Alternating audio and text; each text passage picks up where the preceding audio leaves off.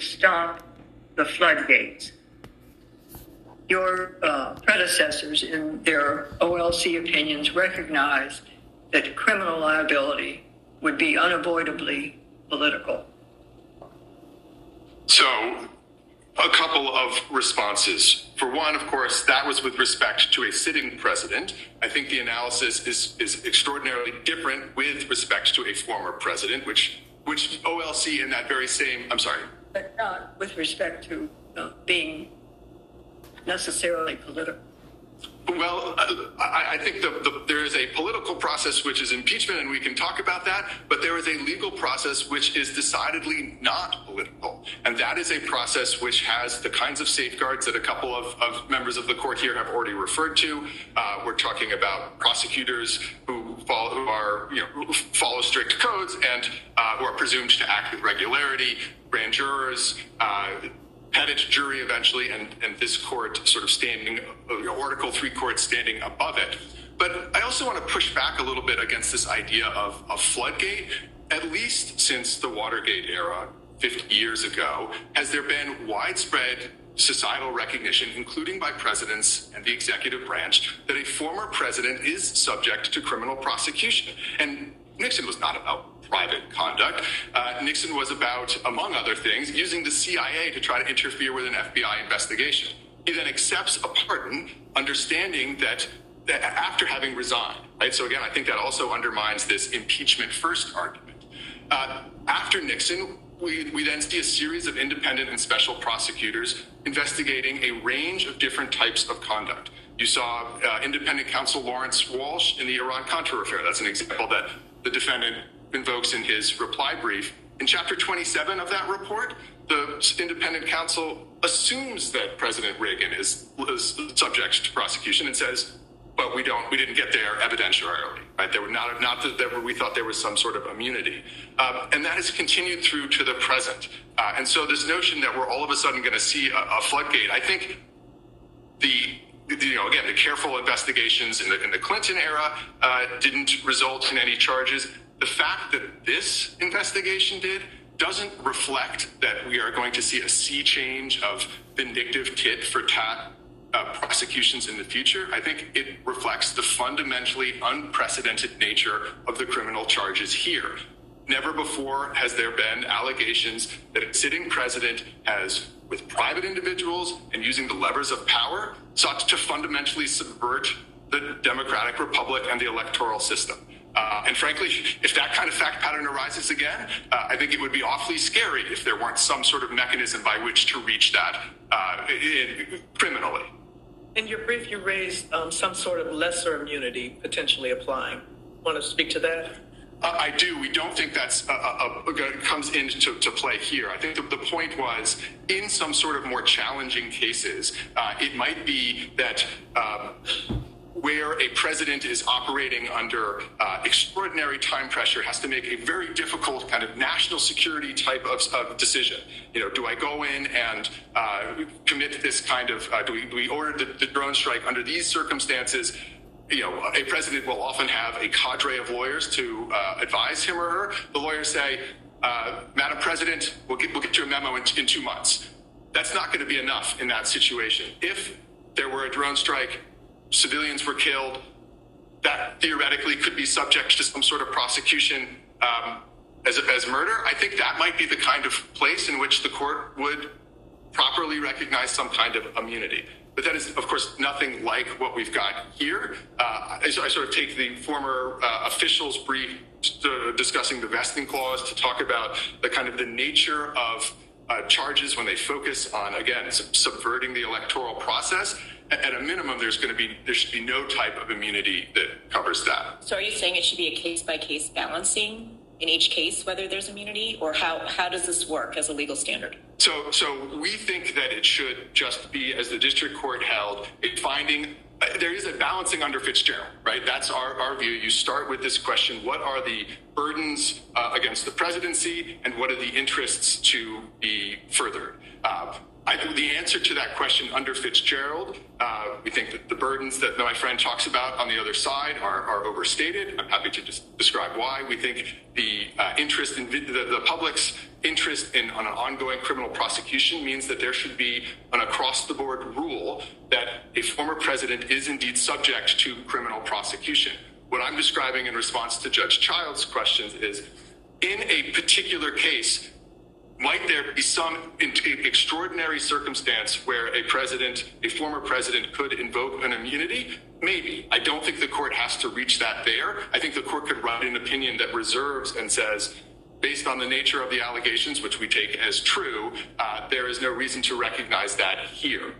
And so I don't think it needs to be a case-by-case analysis, but I think the court can reserve that type of question to the extent it gives one pause about a president in future situations. To that end, can you answer the question I posed earlier to your opposing counsel about, are we to look at the broader question that was dealt with by Judge Chutkan with respect to presidential immunity, absolute immunity for no criminal prosecution of official acts, versus looking at this indictment and accepting as true the allegations that it brought there, or both?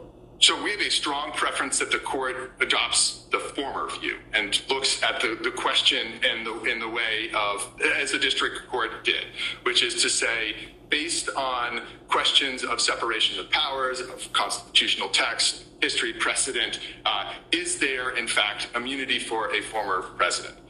We think the answer to that is no, for of course, all of the reasons we put in the brief, and I'm happy to sort of address here. Candidly, I think if the court gets to that second question, there are some hard questions about the nature of official acts. And frankly, as I think Judge Pan's hypothetical described, I mean, what kind of world are we living in if, as I understood my friend on the other side to say here, a president orders his SEAL team to assassinate a political rival and resigns, for example, before an impeachment? Not a criminal act. President sells a pardon, resigns, or is not impeached? Not a crime. I think that is extraordinarily frightening future, and that is the kind of, we're talking about a balancing and a weighing of the interests. I think that should weigh extraordinarily heavily in the court's consideration. Let me ask you about the effect of Blassingame. How does it either bind us? How is it persuasive for us? So I think it formally has no application at all because, of course, very early on in the opinion, the court says we're not dealing with any questions of immunity in the criminal context. I tend to agree with my friend on the other side that in many respects, it does reinforce the nature of the Fitzgerald civil outer perimeter standard. It says you don't look at intent or you don't look at purpose. Context plays a more important role than often the content of communications. I think the significant change, of course, is the acknowledgement of the looking at a president, whether that president is acting in his or her role as office seeker or office holder. But again, to go back to my response to Judge Childs' question, although that would change the nature of whether certain things are or are not official acts in the indictment, we just think that's entirely the wrong paradigm to use. We think under Fitzgerald, in fact, that would be inconsistent with Fitzgerald's reasoning, and also just irreconcilable with the nature of how criminal law works. I mean, to say that we're not going to take account of motive or intent, there are plenty of acts that every day. I mean, for example, if I were to encourage someone not to testify at trial because I wanted to go on a hike with that person, it's not a crime. If I were to encourage someone not to go on a hike because their testimony at trial, encourage them to skip their trial testimony because their testimony was going to incriminate me, it's the same underlying act. And now when you map that on to the presidential context, you come up with some of the frightening hypotheticals where as long as something is plausibly official, even if it involves assassinating a prominent critic or a business rival, that would seem to then be exempt potentially from criminal prosecution. We certainly wouldn't concede that if that's the world we need to live in. I think we would advance plenty of arguments below, but we really, but those arguments themselves would create satellite litigation that are an additional reason not to go down this route.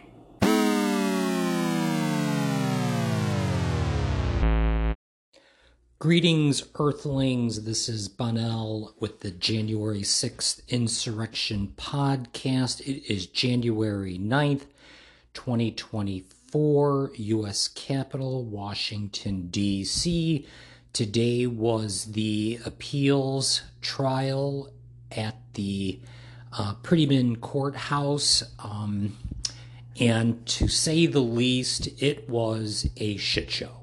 A complete and utter shit show.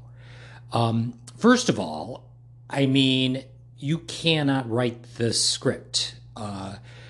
Typically Washington is pretty dry and, the weather is pretty mild.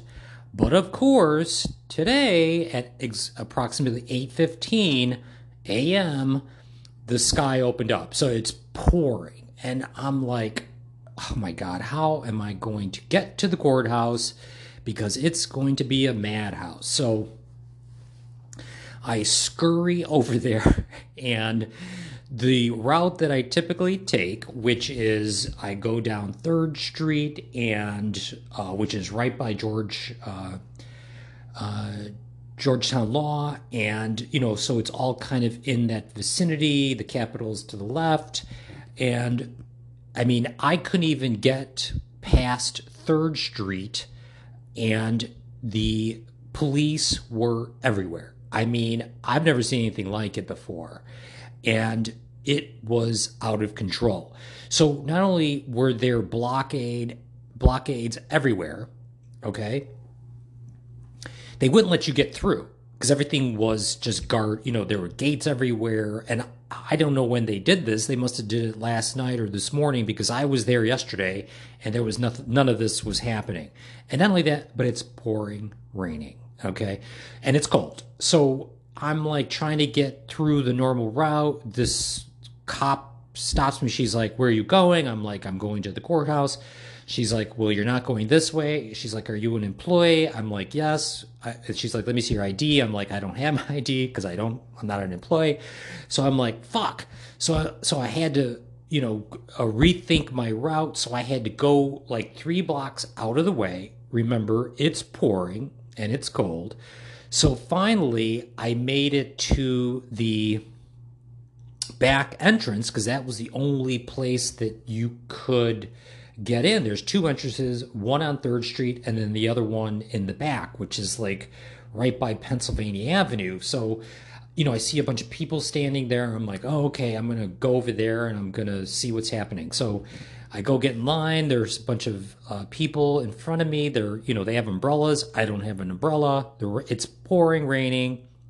So we're all kind of standing outside waiting to get into the courthouse, and shit is just going down everywhere. You can hear sirens and police everywhere. They're checking bags. I mean, there's security, Secret Service. I mean, it's just absolutely insane.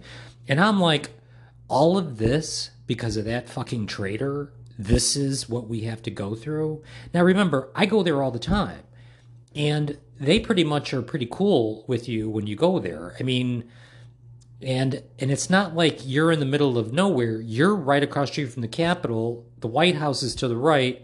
The U.S. Capitol is to the left, and that's where the courthouse is. So, and there are people just everywhere. People running because it's raining. Media is just tense. I mean, it's just nuts. So we're all standing in line. We're all standing in line for about 20 minutes in the rain. So I'm standing there sopping wet. And I'm just thinking, oh, great. I'm going to die of the flu because it's cold, it's windy, it's raining, and they're making us all stand outside. So, because everybody's got to go through metal detectors. So, we're all waiting to get inside. And of course, as soon as there are 4 females in front of me. There were lawyers that were there. And as soon as I was like right behind them. As soon as we got to the front, they're like, sorry, this gate is closed. And I'm like, what is going on? This is absolutely insane. Some you would think that knowing that the traitor is going to be there, Donald Trump, you would think that they would have set up some sort of, streamline it. But I think they do it for security reasons. So everybody starts running. It's like, everyone's, and then they're throwing us out of the building. They're like, you got to get out of here. And there was a lady there. She's like, my heart, she's like, I'm old. And the asshole security guard pushed the lady out. He's like, you got to go.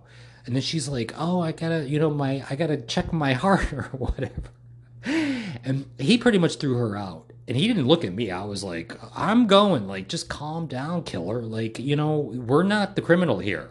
The criminal is getting driven in the basement. And that's exactly how he got in. And I had a little surprise for him.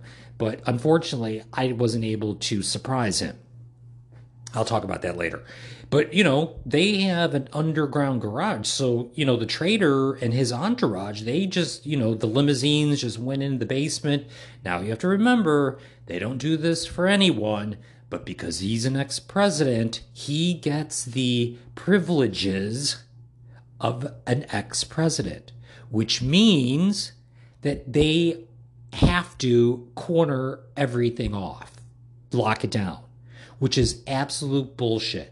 Because they should make him walk in the rain like everybody else had to, because they're there to watch him get hanged, and we're all having to stand in the rain while he gets driven in a GMC blacked out, expedition going under the tunnel, which is just bullshit. And I was like, where is he going to make a speech? And I don't know where they did it, because they don't allow cameras in the building. Like, they make you turn everything off. Nobody is, there's nothing. So I don't know who was taking pictures of him, but it was a shit show. And so I was fortunate enough to run into the manager of security. He escorted me in the building, which I was shocked by. He's like, follow me, I'll walk you in, because the security guards were telling us everything is closed down, you can't get in. And I'm like, fuck that shit, I'm getting in. So eventually I got it. I was in overflow. Like, I got put in overflow, which I shouldn't even have went, because, like I said, it was just a shit show. I wish I would have stayed in bed today, because it was rainy and cold. But let me get to the point of why we're all here.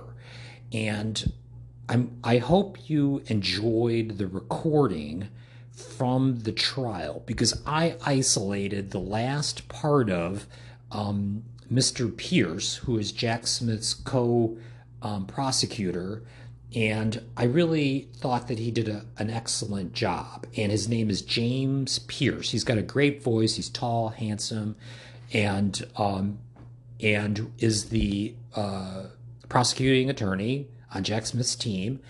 And of course, on the defendant's side, Donald Trump's attorney, John Sauer. He's just, I didn't record his voice because it's so horrible. He sounds like, and you may hear him, but he sounds like he ate glass. He's ugly. He's got a big giant spot on his face, and he sounds like he ate a bunch of glass. But anyway, I don't want to listen to him, so I hope you listen to James Pierce and the prosecuting's argument about why we were all there. And why we were there was the immunity argument. Does Donald Trump, the 45th president, have absolute immunity? And the answer is no, because he doesn't. And a large part of the argument is and was that he was performing his official acts while he was defrauding the nation, as well as subverting the election. Okay, so that's why we were all there, because for some reason the courts and the attorneys on the prosecution side, which is Trump's side, are having a hard time understanding that Trump's official acts didn't involve him being a criminal.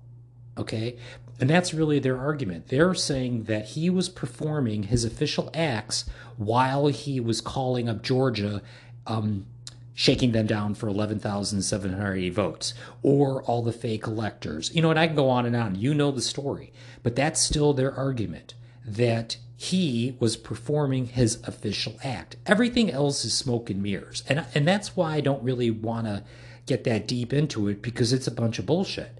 He is trying to convince the American people that what he was doing was his official act, which is wrong.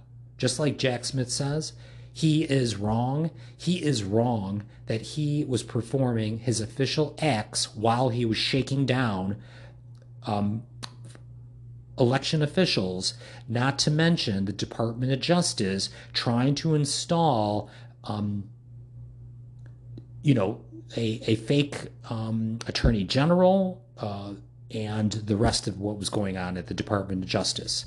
And, what makes me think about some of the arguments from James Pierce today, because the reason that I introduced with that recording from the court is they're saying a lot of things, and the things that they're saying have a pattern. And one of the patterns that I keep recognizing, not just in the argument, the brief and the indictment, they keep saying the same things, that Trump, and they keep calling them hypotheticals, like the president cannot sell pardons, or the president can't, order his SEAL team to murder a political rival, and that the president can't defraud the nation. Those are not within the color of office or his presidential duties, right? And they keep bringing it up because there's evidence that Giuliani, that vampire, was trying to sell pardons with old Jarhead Kushner, and that there was a price on them. And that's another case that Giuliani is going to be tried for. So of course Trump was selling pardons. Of course he was, because he obviously was selling everything else. See, this is the unfortunate part about the president, is that because there's unlimited power, a despot and a person who is a psychopath will take advantage, and that's exactly what he did. And I love the way they have to reference our founding fathers, like today. They brought up George Washington and what he was thinking at the time, and Jefferson and Hamilton and the Federalist Papers. I talked about him in my last session. But to compare this game show host to any one of those soldiers is a contradiction to what the president's oath actually is. And I really think that is the main argument here, is that I always say he's derelict of his duty, because I'm looking at it from a military perspective. And I always said from the very beginning, listen to my very first podcast, I said he should be tried in a military court, because in the military, we have something called the Uniform Code of Military Justice. And either you did it or you didn't. There's no such thing as color of office. Either you were corrupt or you're not corrupt. And then you're found guilty and you go to the brick, which is a jail, right? But in this civilian type of court, they can take the Constitution and twist and turn it and, try to say that he didn't raise his right hand to support the Constitution. He just said he would preserve it, right? So it's semantics, and it's a way for them to, wiggle their squirmy snake-like body out of a crime. Because John Lauro, Trump's ambulance-chasing criminal attorney, who's an attorney that's a criminal, was doing it today with his broken glass voice. It's unconscionable how they get up there and defend. And I loved it today. One of the judges, there were three judges, Judge Childs, Judge Henderson, and Judge Pan. There were three female judges, and they were no nonsense. It was down and dirty. It was quick, clean, and very different from the last appeals trial that I was at. This one, I think they tried to keep it tight because it was 5 minutes here, 5 minutes there, rebuttal 5 minutes, 5 minutes, and it was done. And I didn't even get a chance to see Trump. I don't even know if he was there. I have no idea because like I said, I was in the overflow room, which is kind of like where they let the the riffraff in, but I was just happy to be there, and it was packed too. Everybody's got their own room. The media's got their room, with monitors or whatever, and then the courtroom. I think it was just specifically, people that were on either side, the prosecution or the defendant side. I don't think they let just anybody in that room today because the courtrooms are not really that big. They're kind of small. It's like a church. Okay, so let's jump right into what Trump was saying at the court. I missed it, so I got this from online. But he spoke to reporters, apparently, and he is saying that he did nothing wrong, and I quote, nothing wrong, and warning that the prosecution was a threat to democracy. See, this is the part of the snake oil salesman where the only reason he is there today or was there today was so that he can, for his campaign stump speech, this is part of him still brainwashing his cult followers. That's part of it.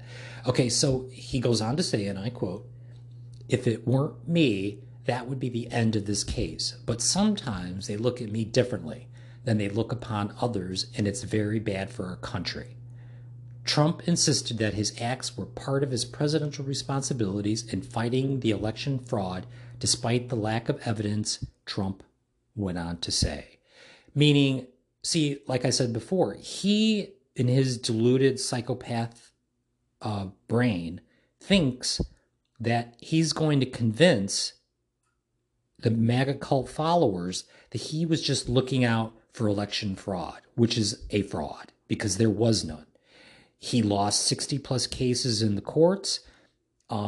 Everyone told him that there was no significant fraud in the election, but he didn't care, right? Wasn't just like, about January 6th. January 6th is part of this, but this was part of him defrauding the American people at the election. Remember, November 7th, that night, he went out and said, and I quote, "We won this election. Quite frankly, we won." He didn't win. The votes weren't even counted yet. But because that was the conspiracy, was for him to do everything in his power before, during, and after January 6th. And we forget that even on the evening of January 6th, after that fat bastard retired his big ass in the White House to retire, he was still with Giuliani and the rest of his allies trying to get senators, if not House of Republicans, to continue the big lie. Even that evening after the fury at the U.S. Capitol. Now you're telling me that he was looking out for the best interest of the United States because he and him alone and his MAGA cult thought that there was fraud in the election? It's a fucking big lie. Always has been, but unfortunately the legacy media is bought and paid for by the right-wing establishment and anyone else. See, people have to stop paying attention to them. And I don't watch any of that bullshit because it's all a bunch of propaganda. And I did an interview with some station yesterday. I can't remember who it was. A bunch of German people, but they were like, "This wouldn't happen in Germany, and we can't believe this is happening in America." I'm like, yeah, me neither. I can't believe it either. But unfortunately, it is. I have to say that a sentiment in the court with the 3 panel female judges is that the way they were questioning John Lauro, Trump's attorney, the defendant's attorney, they weren't having any of their bullshit, because the way they were asking the questions to John Lauro it was almost, I wouldn't say sarcastic, but I would say that they weren't having it. And, the way they were questioning the immunity argument is they obviously read the Constitution, so they know that the president is not afforded absolute immunity because it's no such thing, and that they understood that as a defense. And I think that they weren't embracing it. They were not being sold that bridge by the defendant, Donald Trump, because it's not an argument. It's not it's not truth. There's no precedent to it. They talked a lot about Richard Nixon and his pardon, and if he wasn't pardoned, he very well could have been convicted, because what he did, had the CIA do some dirty work for him, and the only reason that he was pardoned was because President Gerald Ford pardoned him. But the feeling and the sentiment in the court today was, well, if Nixon wasn't convicted, or if he wasn't pardoned, he very well would have been convicted, because that's just the law, right? You and me, we are brought up and raised to believe that no one is above the law, to include the president. Why do we say that? Because it's a fact. That is how the fucking Constitution is written.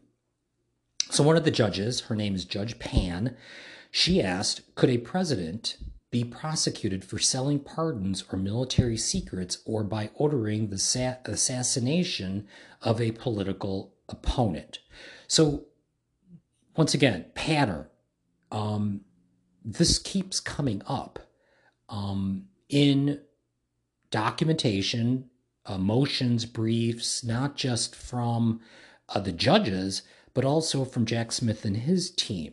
So you want to know about pattern and what Trump's dirty little secrets are? Why are the judges asking those kind of questions? Because they're on to this criminal, okay? Why would they ask him about pardons? Why would they ask him about military secrets? And why would they order him about ordering assassinations? See, that's why Trump is starting to melt, because they got the goods on him, dead to rights. And it's just a matter of time before they convict him and send his ass where he belongs, right? And it's not that nobody doesn't like him. See, that's what a child or a immature person would think, that I did something wrong, so you must not like me because you're now holding me accountable. Just think about the rationale of that. That was his statement today. They don't like him. The judges, the prosecutors don't like him. It's not that they don't like him. It's the fact that he is a criminal. He was the president of the United States. It is an actual job with responsibilities and duties that require the law to be followed and executed. And if you don't do them, then you're going to be held accountable. See, that's how that works. If you were a captain in the Navy and you were on your ship and you ordered somebody to go to the store and buy you some liquor, and in the process, bad things happened, guess what? As a captain of your boat, you're going to be held responsible, because that is outside your official acts. You're supposed to be steering a ship. You're not supposed to be telling your staff to go buy you liquor or to go assassinate someone. And today, James Pierce, and the reason that I had that recording earlier, he said something very important. And I think that that's part of what I really want to talk about, which is what would happen if a president was to, once again, this is why it keeps coming up. This is the prosecuting attorney, not the judge, saying this. What would happen if a current president was to have their SEAL team order a hit on a political rival? Or if they were to, have a drone strike and civilians were to be killed? What would happen in those instances? Well, if it's an official order and things go awry, then you're going to be held accountable for those official acts. But if it's not your responsibility or duty to be doing that, right? A president can't call up the SEAL team and tell them to order a hit. He could, right? As a president could get on the phone, call up the SEAL team, and have anyone removed, deleted, okay? But what he can't do is have the SEAL team murder a political rival. See, there's the beauty of the difference. One is your duty as a president, and the other is a criminal as a president. And that is the argument that they're trying to sink into the thick skulls on the MAGA cult side, is that they don't understand the difference. I don't know why they don't, but they don't. And I always said, they're in over their heads. And nobody begged Trump to become the president. He volunteered. So, the first rule in the military, and to all my veterans out there, what's the first rule? Don't volunteer for anything. You learned your lesson. So now he's going to learn his lesson. He should never have put his name forward because he didn't have the skills nor the honor or the principle to be a president. And we're now having to deal with that outcome because he doesn't have the ability to comprehend the English language, but he also has the charisma to indoctrinate his cult followers to do what they do. It's a dangerous combination. And our founding fathers knew that. That's why there's something called the 14th Amendment, Section 3, because they knew that a leader or a president with no principles, okay, would do what Trump is doing now, or do what he did. It's unfortunate, but that's kind of where we are. Okay. So I don't know how much I want to talk about Sauer or John Sauer, but he responded based on that a question from Judge Pan, and she went on to say, what would you do with a president that ordered an assassination or sold military secrets? And she says, I understand your position to be that a president is immune from criminal prosecution for any official act that he takes as president, even if that action is taken for an unlawful or unconstitutional purpose. Is that correct? Judge Pan asked John Sauer. And John Sauer responds that such a prosecution can only take place if the president is impeached and convicted by the Senate first. See, because that's part of their argument, the double jeopardy. He's saying, and that's Trump's defense, is, well, he was tried and impeached in the Senate for the insurrection, and now you can't hold him responsible for anything, which is bullshit, okay? Number one, just because he wasn't convicted doesn't give him a green light.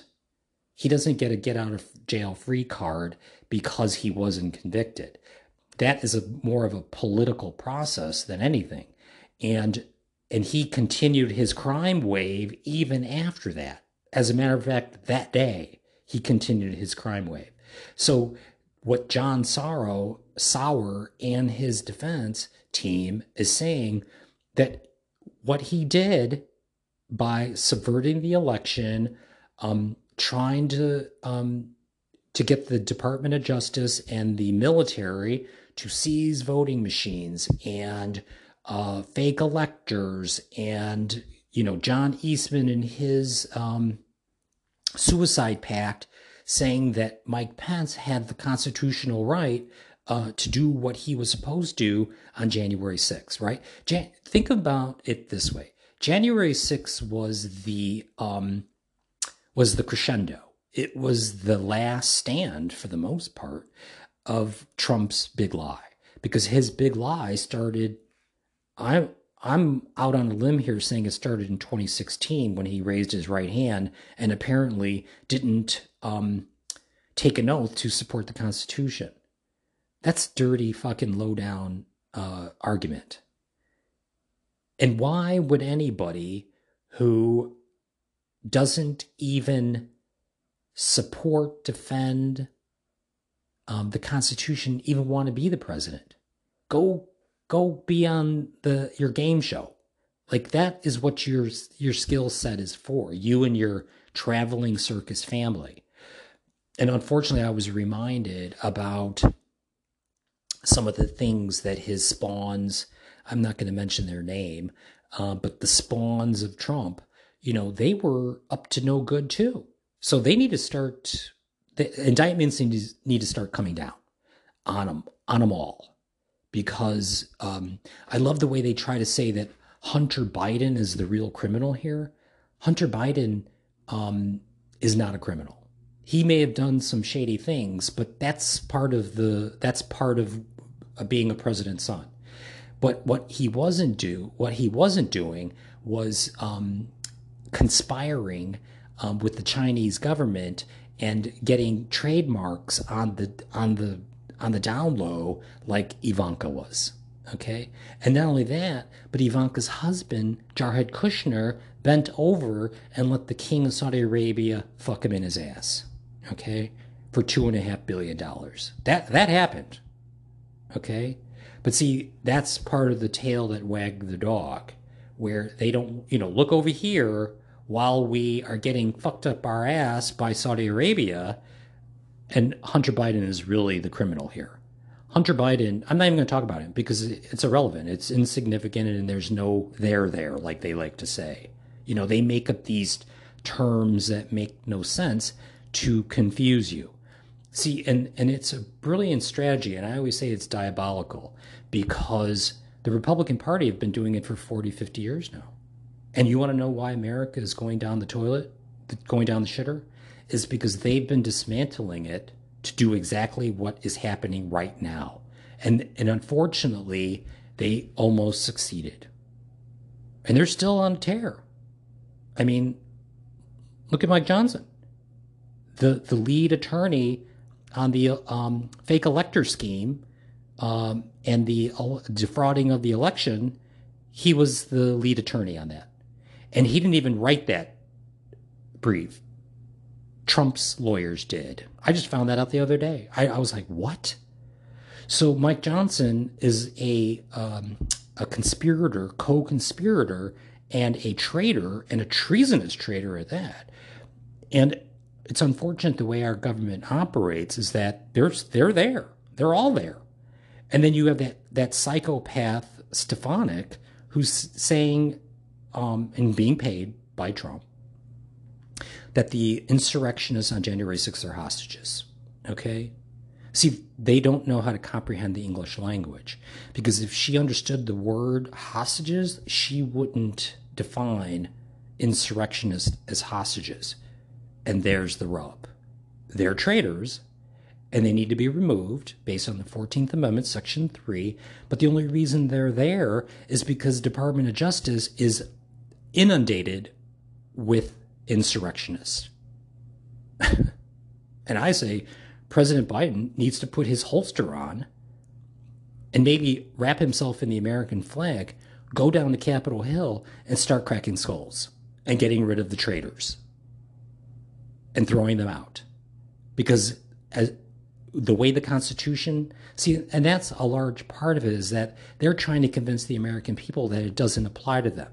Because that's why their leader, Trump, wants to dismantle the Constitution so that they can continue to do what they do. But I'm sorry, but they raise their right hand. See, and none of that matters to them. That's the rub. And if that is the case, then they need to go. Go do something else. Go be on your podcast. Go work for some private industry somewhere else. Just get out of Washington, because you don't belong. You don't deserve a seat at the table. And this is getting more heated because of that. Because they don't understand how to rationalize. It's really a perfect storm. But anyway, James Pierce, Jack Smith's prosecuting attorney, this is what he said. Never before has there been allegations that a sitting president has, with private individuals and using the levers of power, sought to fundamentally subvert the democratic republic and the electoral system. I mean, it's unbelievable. And that's exactly what he did. And if you understand it from a duty, right? The presidential duties, responsibilities, policies, procedures. And the reason that people are up in arms is because never before has a president tried to subvert the election and defraud the nation. It's a lot. It's a lot to swallow. And that's the sad part. Okay, so one of the judges says when Washington was president, everything was strong. The Senate was strong. The House of Representatives was strong. And that's the reason why the Constitution kind of was written the way it was because, you have to think back 100, 200 years where they didn't write the Constitution thinking that their republic would be filled with a bunch of traitors, right? And insurrectionists. They never thought that. They never thought it would get that far because they all, separation of powers. You have 3 different branches of power. They thought that one would protect the other. But in this instance, that's why this is a perfect storm, is because the Senate, Mitch McConnell, Turtle Fuckface, and his allies, they did all this as a plot. So it's been in the works for quite some time. And the reason that it almost worked was because they've been concocting this for decades. And that's why the Supreme Court is stacked with the traitors that it is. That's why the House of Republicans is stacked with the traitors and liars and crooks that it is. That's why the Senate is stacked with liars and cheaters and traitors, because that's the way it was designed. See, and the founders never thought it would get that far because they figure at some point the release valve would have went into play. But in this case, it didn't. So one of the things that James Pierce said was, what kind of world are we living in if a president is allowed to sell pardons or orders his SEAL team to assassinate a political rival and then resigns before impeachment?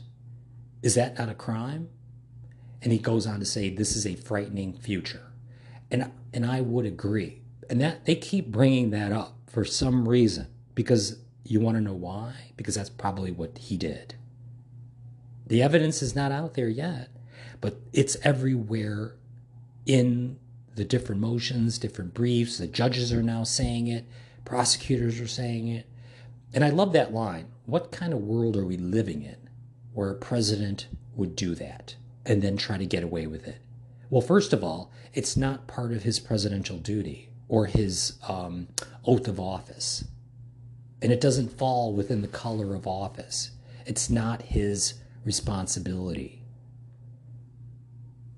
So one of the judges asked Pierce, why he was not arguing that the appeals court cannot hear the appeal at this stage of the litigation, because Trump does not have the right to make the request before trial. If you remember, there was an amicus brief filed by a private organization saying that Trump shouldn't have appealed the appeal for the most part, and that it was an interlocutory and it should not have been presented to Judge Chutkan, but for some reason it was missed, and it's out of the circuit. It's not supposed to have happened.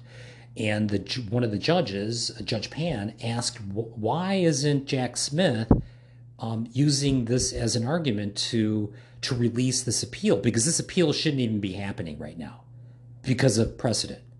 And James Pierce said it would not be the right analysis, even though it would benefit prosecutors in the short term. So James Pierce said, we know that it is improper for this interlocutory appeal to even have been presented. So Chutkan shouldn't even have allowed this to go to appeal. And the Judge Pan, is saying, why didn't you fight it? Because it's correct. This interlocutory appeal shouldn't even be before us. And his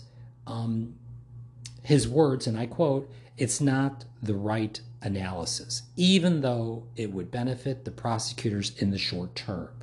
So this is basically him saying, we know we're right, the court knows we're right, but we don't want to fight on these terms, because it's kind of like somebody missed the ball and it got through, and now we're all here because the traitor brought it up for appeal when he shouldn't, and then the attorneys missed it and it somehow got through, which happens a lot, I think. I don't know. I don't know. But apparently the judge brought it up. And I loved it. James Pierce was like, you know what? We don't want to win on that argument. We know it's right.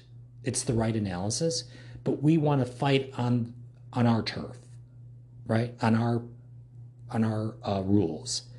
And we believe that we have a case against this traitor, that he doesn't have absolute immunity, and what he did on really through his entire presidency were not constituted as official acts.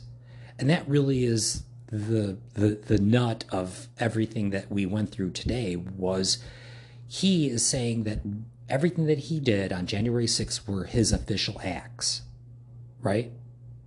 Well, if those were his official acts, what was his dereliction of duty when he sat for 187 minutes in the White House dining room while the Capitol was being burned down? Was that his official act? Because I would venture to say that he needs to now prove that he knew that there wasn't terrorists, not just domestic, but foreign terrorists that were trying to burn down our Capitol. And I would love to know what, and because they always bring up George Washington and Hamilton and all those guys, founders. Could you imagine George Washington being in the White House dining room and the Capitol is burning down? Do you think George Washington would have sat there and allowed it to happen? No, he wouldn't. Why? Because he has principle and he had honor. That's why he was a soldier. And I think that is the biggest problem that we have today, and especially with the Republican Party, MAGA cult now, is that they have no honor and they have no principle. And that's what George Washington brought to the seat of the presidency, was because he was a military man, right? He knew what it was to sacrifice this for this nation. And what the Republican MAGA cult party has brought in for 40 to 50 years is that doesn't matter anymore, and that we're not a nation of principle, and we're not a nation of honor, because they're not. That's the rub, which is really sad. because that's not what this nation is about. And I really think that most Americans get it. You know, I mean, I don't think that this nation is going to move forward with pissing on veterans' graves. I don't think that is who we are. I don't think that's who we ever were. But that's who the MAGA cult wants you to think that we are. Well, anyway, that is the trial in a nutshell. I mean, who knows where it's going to land? But the feeling that I got from where I was the judges weren't buying the snake oil that the slithering snake in the courtroom today was trying to sell, him and his glass-eating attorneys. But anyway, I'm going to let you go. I've been going on for a while.